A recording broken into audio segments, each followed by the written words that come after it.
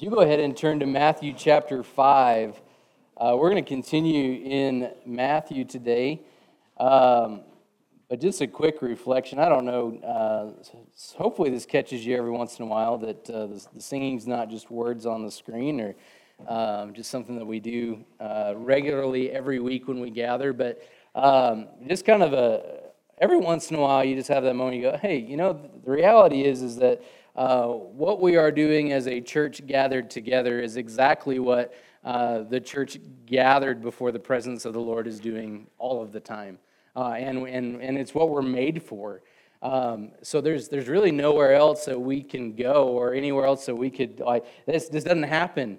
It's not going to happen at halftime of the Super Bowl today, where all of these people gathered together would be living out the purpose for which God has made them, which is the pouring out of His eternal praise, that He is eternally worthy of all of it.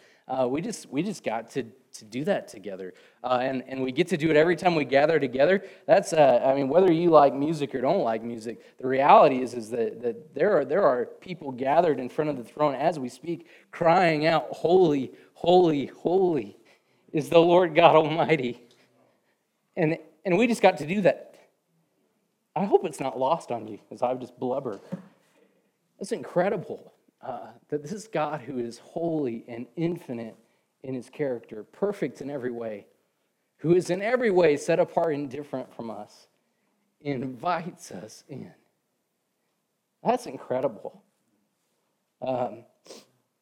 It's what we're talking about when we're talking about the kingdom of heaven in Matthew chapter 5.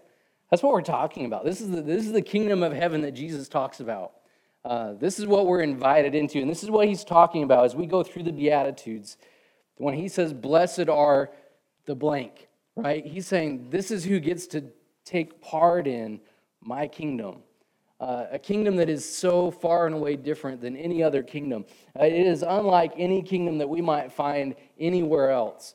And when Jesus is laying it out for us, He's already told His disciples, in His kingdom, blessed are those who are spiritually impoverished, because when they see their need and they respond to Him in faith, they will inherit the kingdom of God. The kingdom of God belongs to those who recognize that they, in and of themselves, have no place in even thinking that they have a part in the kingdom. And for that very reason, He invites them in through faith.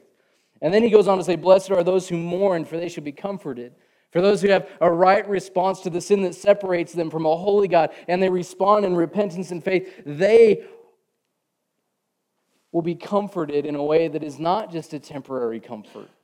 They'll be comforted with salvation. They'll be comforted in His presence for eternity. And this morning, as we continue, we're hitting the third beatitude in what's called Jesus' Sermon on the Mount. It's a time of where He is pulling His disciples aside, and He is instructing them. This is what my kingdom looks like. And the shotgun blast at the beginning that we're slowing down to just kind of try to take the fire hose a little bit more slowly. He's saying, this is what it takes to be a part of my kingdom. This is what life in my kingdom looks like. And I hope you're catching, this is the third week, I hope you're catching by now that what life looks like, the life in Jesus' kingdom looks completely different than what our world values. It looks completely different than the things that we elevate and the things that we platform and the things that we would say this is important and this is necessary in an earthly kingdom. Jesus flips it on its head and says, in my kingdom, that's not the way it works. And so this morning, Matthew chapter 5 and verse 5, again, we're slowing down, taking a verse at a time here for the next little bit. He says, blessed are the meek, for they shall inherit the earth. Blessed are the meek, for they shall inherit the earth. Now, if we just start with a general observation, how many of you have used the word meek this last week in your daily vocabulary? In the last month? How many of you, like, if you're a text messenger, how many of you, like, if you're just going to go to auto fill in a word and you put in ME, it's going to be like meek, because you use it all the time. Like, it's not a word that we use very often. And from a worldly perspective, when we hear it, I would venture to say that when we hear the word meek, we don't necessarily hear that as a positive thing. What we hear when we hear the word meek, and what the world would tell us, I think, by the word meek, is that meek is weakness. Meek is quiet. Maybe meek is shy. But meek is in other words, we would say meek almost looks cowardly.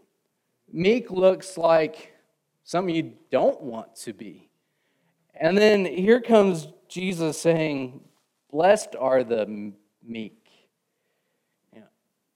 And I just got to be honest with you, maybe for men in the room, if you say you just need to be more meek, don't tell me that.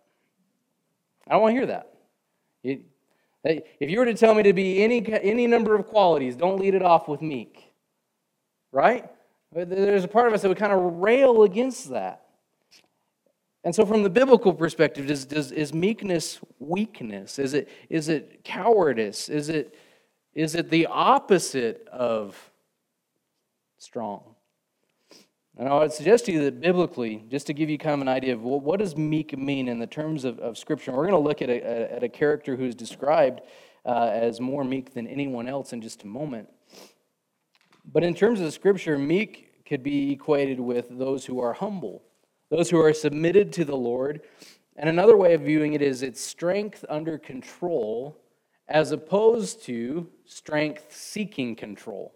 So strength under control, power under control, under restraint by the person who wields it, rather than just an unleashing of strength that is grasping for something.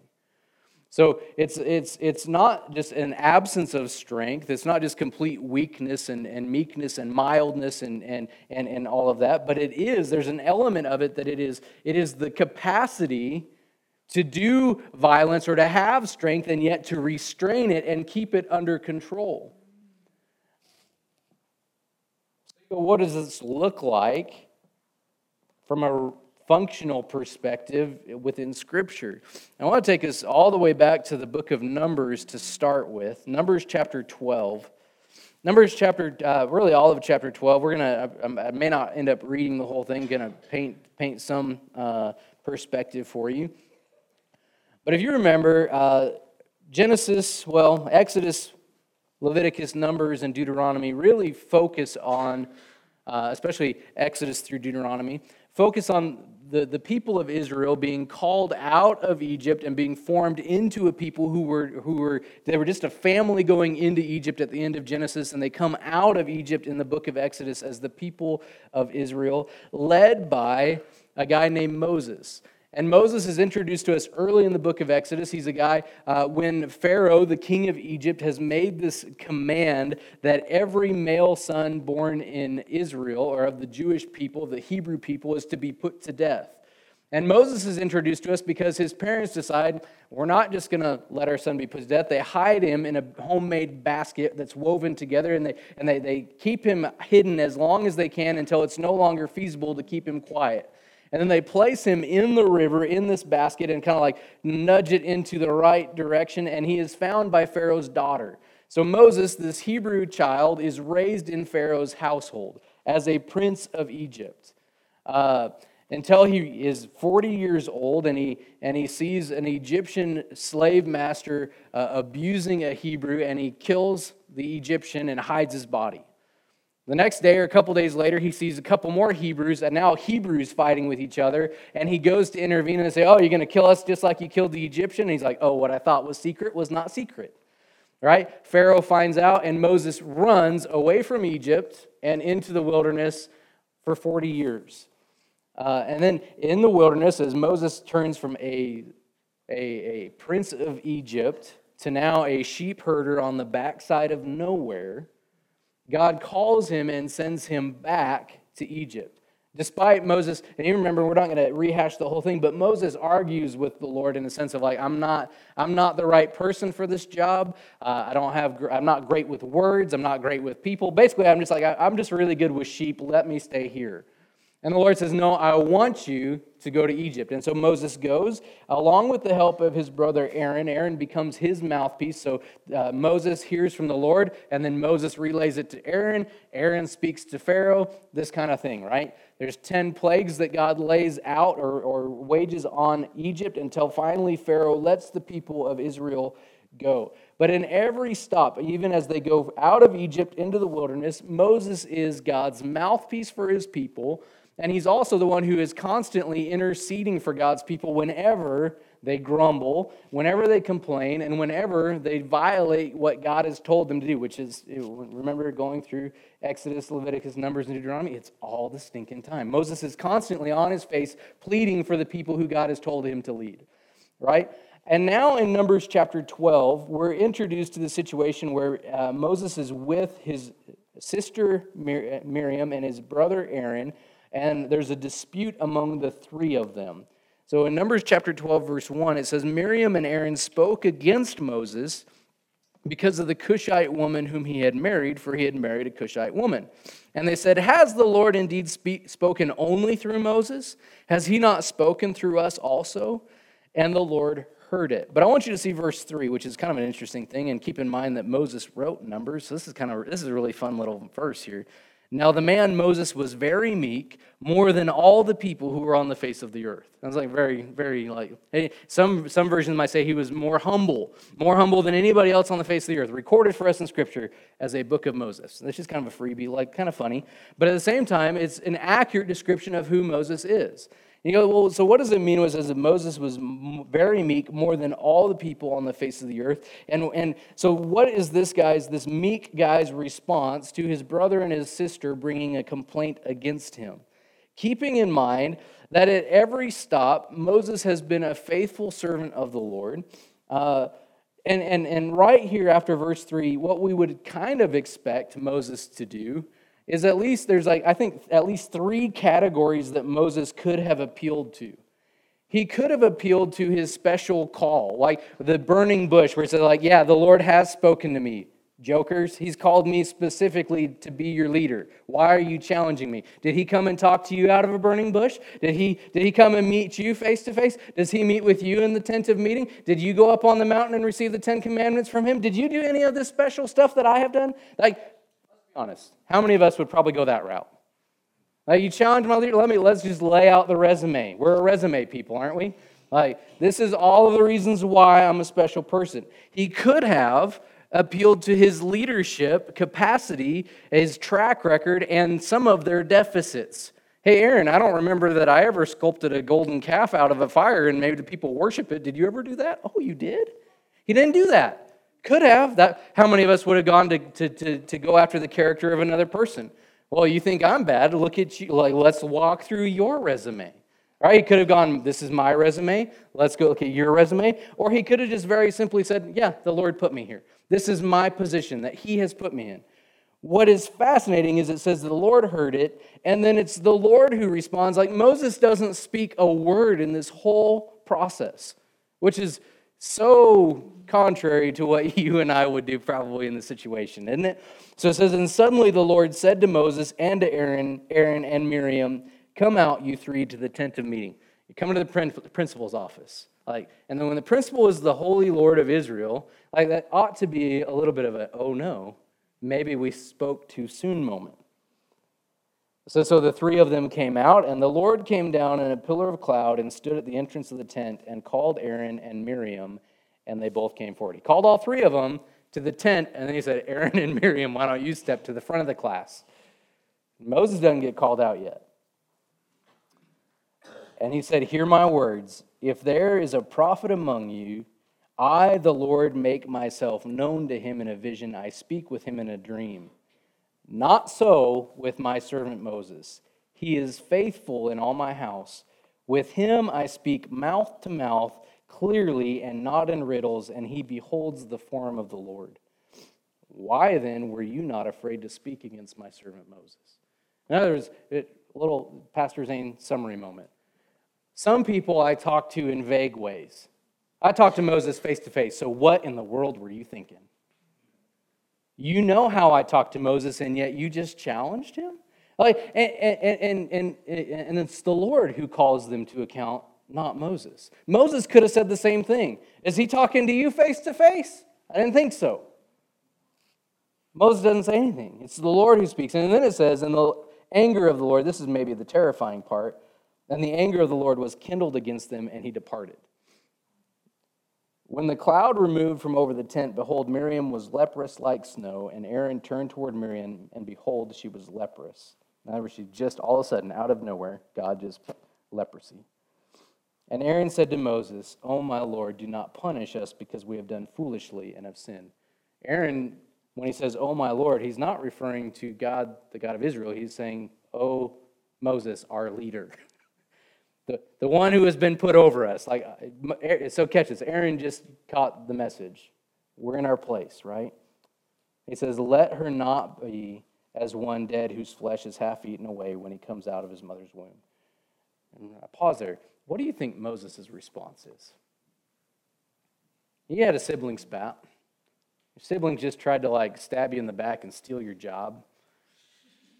The Lord speaks on your behalf, at least, and straightens things out. But then your brother, who just was in the act of mutiny, says, "Hey, have mercy on us."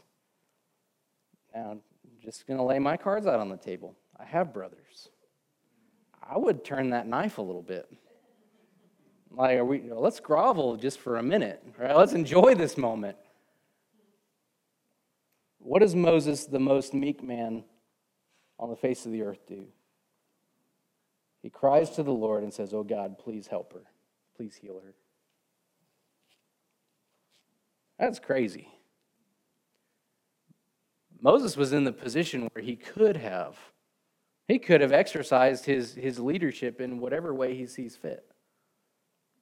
He has the strength. It's not that he's weak. Up until this point in Numbers, if we were to go all the way back and rehash all the ways that we walked through Exodus, Leviticus, and Numbers a couple years ago, we would see that Moses he's a man who has God's approval.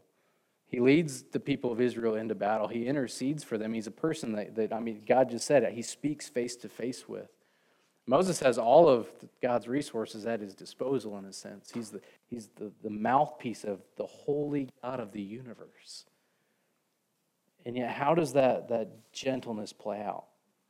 With a heart towards restoration for his siblings. But anyway, that's just a picture. So in the context where it says Moses is more meek than anybody else on the face of the earth, that phrase is given to us in the middle of a place where Moses could have taken things into his own hands. We know later that Moses doesn't always do the right thing. One time he fails to listen to the Lord and lets his anger burn, and it keeps him from going into the land of promise. But in this occasion, and in almost every other occasion, Moses is not for a lack of position, it's not for a lack of resources, it's not for a lack of ability or leadership. But he brings himself, constrains himself, restrains himself, and lets the Lord do what the Lord wants to do. And Moses gets out of the way. What does God want to do in this situation? Not what does Moses in his flesh want to do in this situation. In fact, in James chapter 4, verse 6, just to take this just a smidge further, giving us an idea of this, and we could say this across the whole Sermon on the Mount. In James chapter 4 and verse 6, James relays this to New Testament believers. He says, "Therefore it says, God opposes the proud, but gives grace to the humble."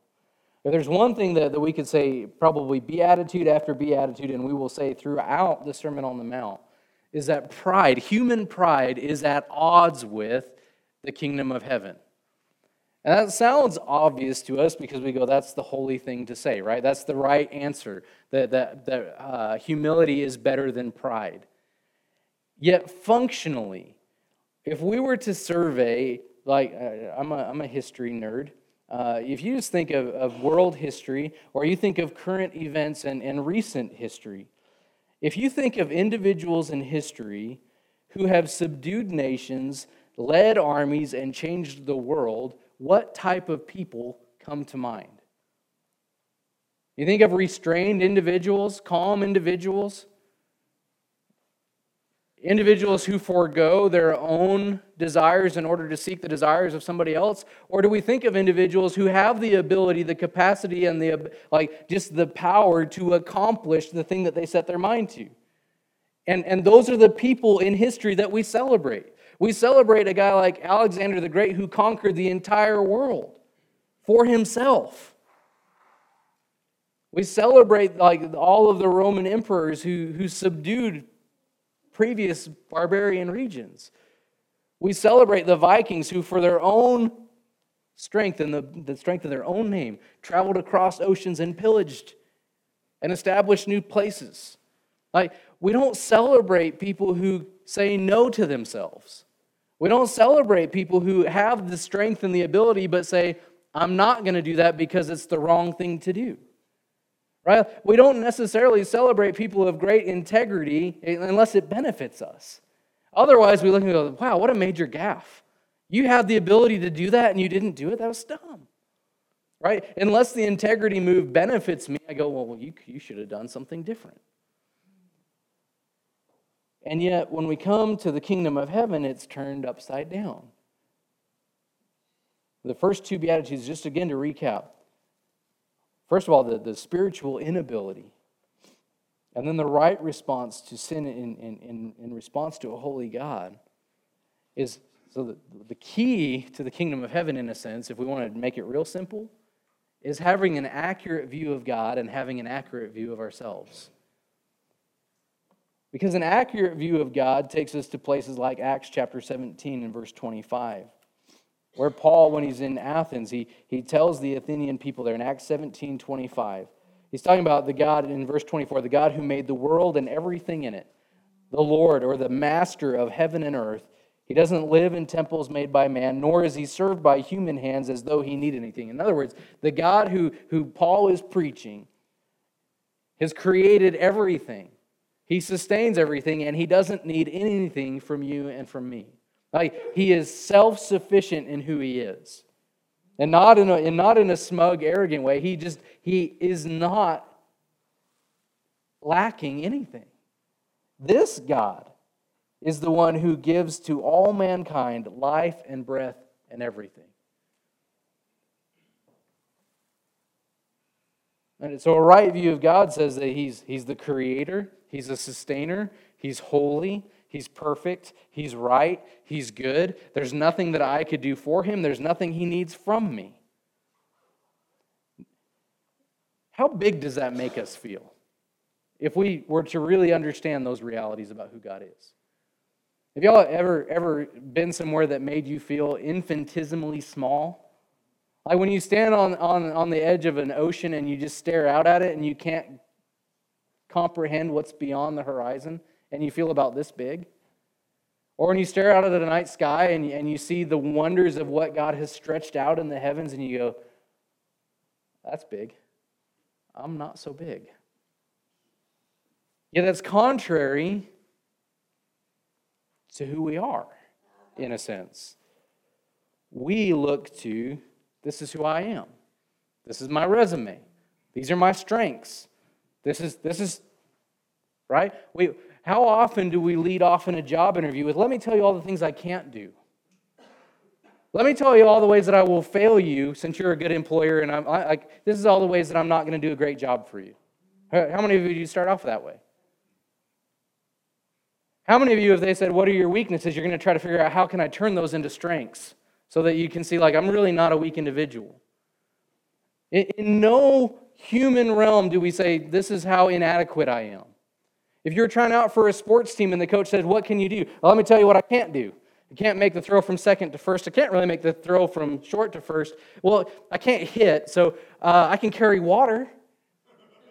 Like, nobody's going to do that to their coach. They're going to say, they're going to play to their strengths and hide their weaknesses. Today's Super Bowl Sunday. How many of you think that they're going to go into the Super Bowl game going, let's play to our weaknesses? Let's do all of the things today in the biggest game of the season that we know we can't do well. And the other team is going to say, let's let them do all of the things so great that they do so great. No, like the whole thing is exposing weakness, and the whole attempt is hide weakness and eliminate weakness so that there's no chink in the armor. Right? Like no knight ever went into battle and was like, I have a full plate of armor, but I'm going to leave off the chest plate today because I want them to aim there. Like nobody does that. We hide all the vital areas. Right? Like I'll leave my arm exposed, but I'm going to cover the neck and the vital organs. Why? Because those are weak. We don't do that. Every instinct in us, in the flesh, is to maximize our strength. And yet here comes Jesus and says, blessed are the meek, those who don't seek their own strength. those who find their place in the Lord, those who look to Jesus as their strength rather than to those who look for themselves. And the only way that you and I would be possibly content with any ounce of weakness is if there's somebody stronger than us that's going to make up the deficit. Right? Like, how many of you, again, sports nerd, how many of you would go on a team and if nobody on your soccer team could use a left foot, are you feeling really confident about the team going down that side of the field?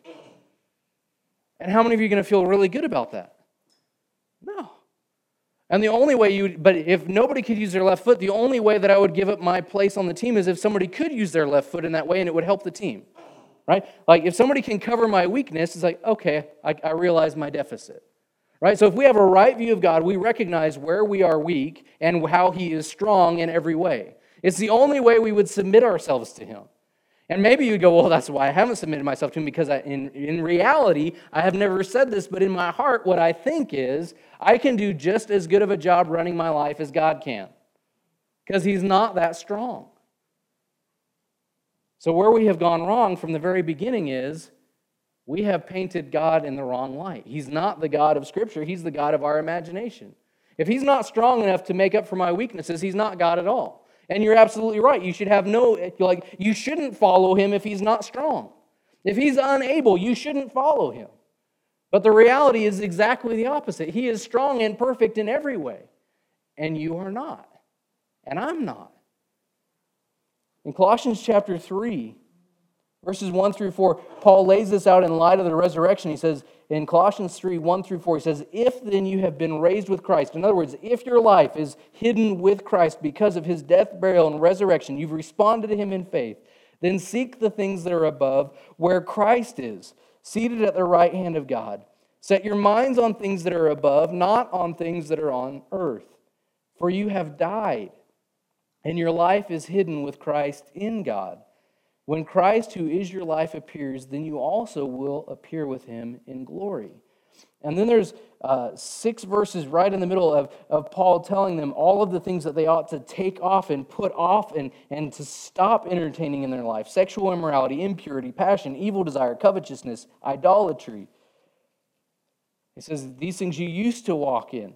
He says you need to put away all anger, wrath, malice, slander, obscene talk. Don't lie to one another. All these things are being put off. And then in verse 12 he says, therefore then put on then instead. So you're taking things off that are in the flesh and you're putting on those things that God provides. He said, put on then as God's chosen ones, holy and beloved, compassionate hearts, kindness, humility, meekness, and patience, bearing with one another.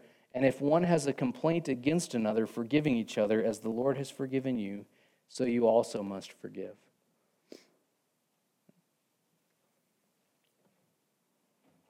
I typically try to stay away from all things politics.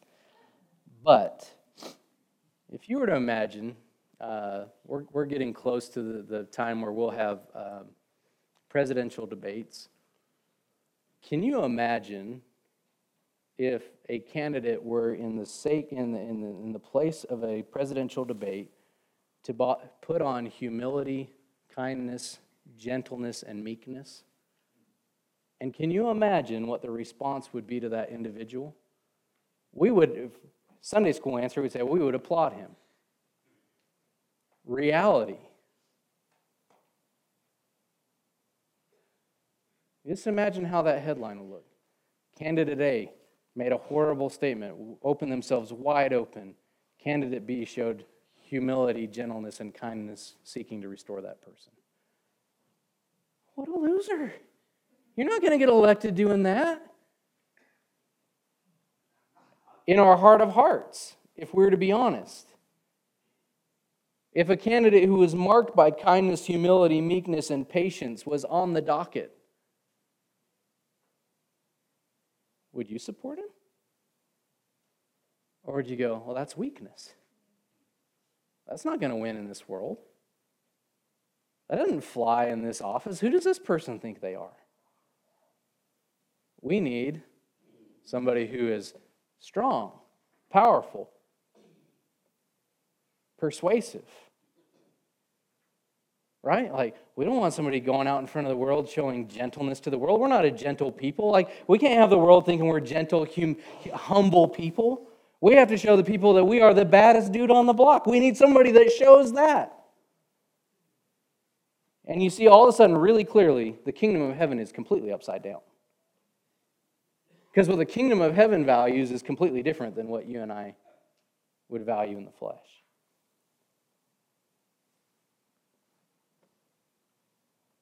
So one of the questions is, well, then if Paul says put on these things, well, how are we to put them on? In verse 14 of Colossians chapter 3 says, above all, you're to put on love, which binds everything together in perfect harmony. The love of God is one that is self-sacrificing rather than self-seeking. He says, let the peace of Christ rule in your hearts. There's only one way to have peace with God, and that is through the work that Jesus has done in dying on our behalf and making peace for us. And then in verse 16 he says, let the word of Christ dwell in you richly, teaching and admonishing one another in all wisdom. How do we put these on? We focus on, our eyes go to where Christ is seated. Like, the only way the kingdom of heaven works is if our eyes are on Jesus, the one who has initiated the kingdom. He's the head of the kingdom. And maybe that's where the rub is for you and I this morning is, wait, you mean I'm not the head? I don't get to be the leader? I don't get to be in charge? I have to be in submission to somebody else? The last place I want to take is just to see this, and again, this upside-down view. 2 Corinthians chapter 12 might be a familiar passage to you, or maybe you've never seen it before. At the end of 2 Corinthians, Paul is writing to a church that he has had a lot of experience with. And 1 Corinthians is a letter of correction, and in a lot of ways it's a difficult letter because he's trying to clear up a lot of junk in the church in Corinth. In 2 Corinthians, he's following up on that, and there's people that are demeaning Paul and his character and who he is. And he takes on this realm of, in chapter 11, he's boasting, but he's boasting about all the ways that he has suffered. And it's a really glamorous view of Paul's life in obedience to the Lord. But in 2 Corinthians chapter 12, then he goes from just those external things that have been a challenge to him and have caused him suffering in his pursuit of Jesus. And in 2 Corinthians 12, he begins to talk about an internal thing of suffering or something that is not outside of him. He says, I must go on boasting, though there is nothing to be gained by it. I will go on to visions and revelations of the Lord. So he's talking about his. He is the one who has been caught up and has been allowed to see a vision of heaven. I know a man in Christ. This is his humble way of saying it's me, who 14 years ago was caught up to the third heaven, whether in the body or out of the body, I do not know. Quick pause. Third heaven is just, first heaven is sky, second heaven, stars, third heaven, where God lives. So in the realm of making that make sense, rather than three different heavens. And he says, and I know that this man was caught up into paradise, whether in the body or out of the body, I don't know. God knows. And he heard things that cannot be told, which man may not utter. On behalf of this man, I will boast, but on my own behalf, I will not boast except of my weaknesses. You know, that sounds weird. Who likes to talk about how they're weak? It says, though, if I should wish to boast, I would not be a fool, for I would be speaking the truth, but I refrain from it. And others, I have lots of things I could talk about, but I'm going to refrain strength under control so that no one may think of me more than he sees in me or hears from me. So to keep me from becoming conceited because of the surpassing greatness of the revelations, a thorn was given me in the flesh, a messenger of Satan to harass me, to keep me from becoming conceited. Paul never tells us what this thorn is, other than it's something that is a constant companion to him in suffering. And he identifies it and says it's for my good. 3 times, though, I pleaded with the Lord about this, that it should leave me. But he, the Lord, said to me, my grace is sufficient for you, for my power is made perfect in weakness. Therefore, I will boast all the more gladly of my weaknesses, so that the power of Christ may rest upon me. For the sake of Christ, then, I am content with weaknesses, insults, hardships, persecutions, and calamities. For when I am weak, then I am strong. Think about it, if we're a resume people, Would we be content with weakness, insult, hardship, persecution, calamity? Or are those the things that we would desperately seek to avoid? And the question for Paul and the question for you and for me is, why in the world would I or anybody else glory in my weakness or your weakness? Why in the world would you be content with your weakness? Why in the world would you be content with all of your failings? Not in the sense of those that push us to a faith response, but just in who we are, in our inabilities, our incapabilities. And I think Paul hits it. He says, verse 10, for the sake of Christ, the only way you and I would be content in weakness is only if Jesus is the strong one. Only if he is the one that has the strength. Only if he's the one who already has the victory. For the sake of Christ, what am I willing to be content with? And the picture here is then not laying hold of our own strengths, but clinging to Jesus. It's not a denying of the strengths that we have, but it is recognizing that even in our strengths, they are best used in submission to Jesus. And the weaknesses that we have, even in our weaknesses that we would hide from everyone else, Jesus can work through those and do through those more than we could possibly think or imagine. And so one of the difficult questions that I would leave you with to think about this week in terms of the kingdom and weakness and strength and choosing to deny the use of my strength for the good of another or choosing for him to be revealed in me is this burning question that I think you and I have to answer if we're going to be honest with ourselves. And that is, who is deserving of the praise and glory of my life? And phrased another way, for whose glory am I working at? My day in, day out activities and thoughts and motives and everything else, whose kingdom am I trying to build? Whose kingdom am I trying to assert in this world? Am I laboring for a kingdom that I can make with my own hands based off of the use of my strengths and the denying of my weaknesses? Or am I a part of the kingdom of God where Jesus' strength is expressed perfectly and I am faithfully responding to him however he wants to use me? The reality is God knows your weaknesses even if you try to hide them. Other people might be blind to them. God sees them. I'll leave you with the beatitude as we close. Blessed are the meek, for they will inherit the earth.